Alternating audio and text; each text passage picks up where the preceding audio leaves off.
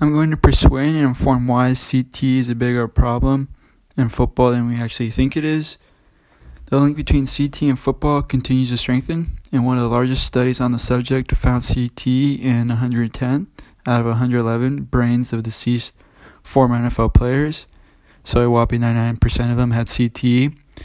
So in CTE, a protein called tau forms clumps that slowly spreads throughout the brain, killing brain cells.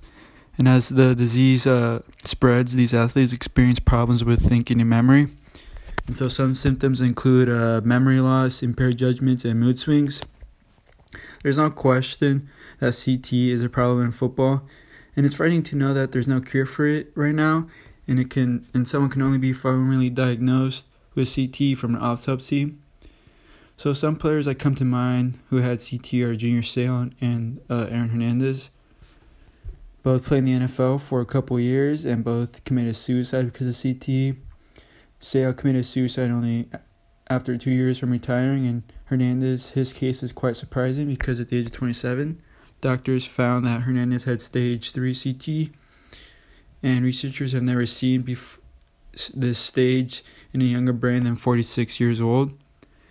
And what's quite remarkable is that not until 2016 the NFL finally acknowledged that there's a connection between CTE and football, but yet there's been a new proposed proposition to expand the season to 17 games so that these players would have to play an extra game in the regular season. And this definitely can hurt players and increase the chance of them developing CTE. Another statistic from the study I mentioned earlier shows that for every year of playing, a player's risk of developing CTE increases by 30%, and for every 2.6 years of playing, risk of developing CTE doubles. And yes, new rules are being implemented to minimize the amount of hits to the head, and yes, new practice methods are being used to limit less head trauma, and yes, technology, as it advances, newer and safer helmets are being made for these players to use. But yet, CTE still manages to find its way to a player's brain. And that's why we're seeing a lot of NFL players retiring at such a young age now, because they know if they continue to play, they know what may happen to their brains.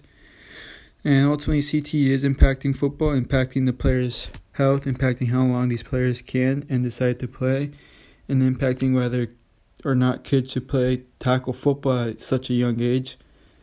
But I mean, ultimately, it's not drastically about changing the game, making it less tough for the players or making it less enjoyable to watch for the fans. But it's more about to educate those in football, teaching them about CTE and what it can do and how to prevent CTE, to make sure that these current athletes are already here and future athletes, that they don't end up like Junior Seau or Aaron Hernandez.